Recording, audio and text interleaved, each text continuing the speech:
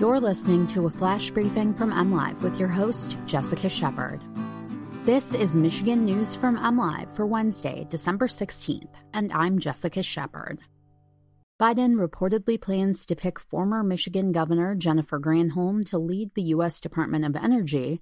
A survey says 48% of Michigan restaurants are considering closing until the pandemic ends, and prehistoric remains are found at Sleeping Bear Dunes.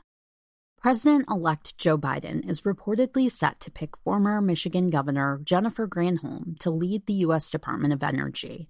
Politico reported Tuesday evening that Granholm's experience in dealing with Michigan's auto industry is considered valuable by a Biden administration that pledged to make large federal investments in electric vehicles and charging stations. Granholm served 2 terms as Michigan's first woman governor from 2003 to 2011 and was the state's first woman attorney general. As governor, Granholm focused on growing Michigan's economy by bringing alternative energy jobs to the state. One key policy passed under her tenure was a bipartisan energy package that mandates 10% of the state's energy come from renewable sources by 2015. Granholm was considered for U.S. Secretary of Energy in the Obama administration and was reportedly a potential Supreme Court candidate in 2009. She remained active in the Democratic Party after finishing her second term as Michigan's governor and also worked as a political commentator for several news networks.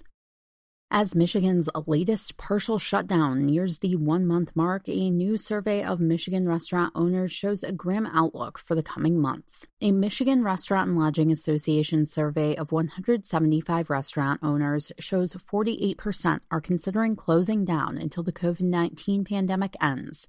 High costs and low revenues are putting a strain on the entire industry, said MRLA President and CEO Justin Winslow. The survey was conducted from November 16th to November 30th.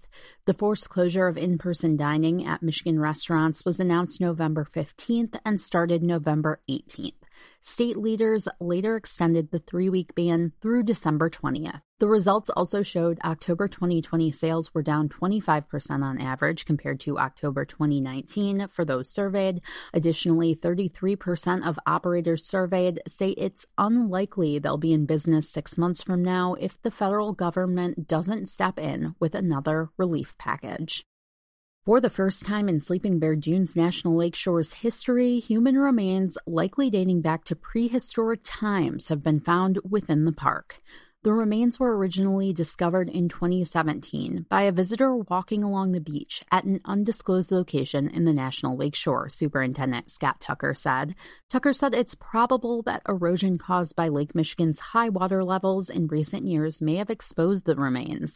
The visitor took the remains out of the park and then returned them to park officials more than a year later, at which time the remains were taken to the Leelanau County Medical Examiner's Office before being transferred to a Western Michigan University lab for osteological analysis. The remains were determined to show characteristics of Native American populations and are, quote, most likely prehistoric in age, according to park officials. For the latest Michigan news, visit mlive.com and make sure to follow us on Facebook and Twitter. Thanks for listening and have a great day.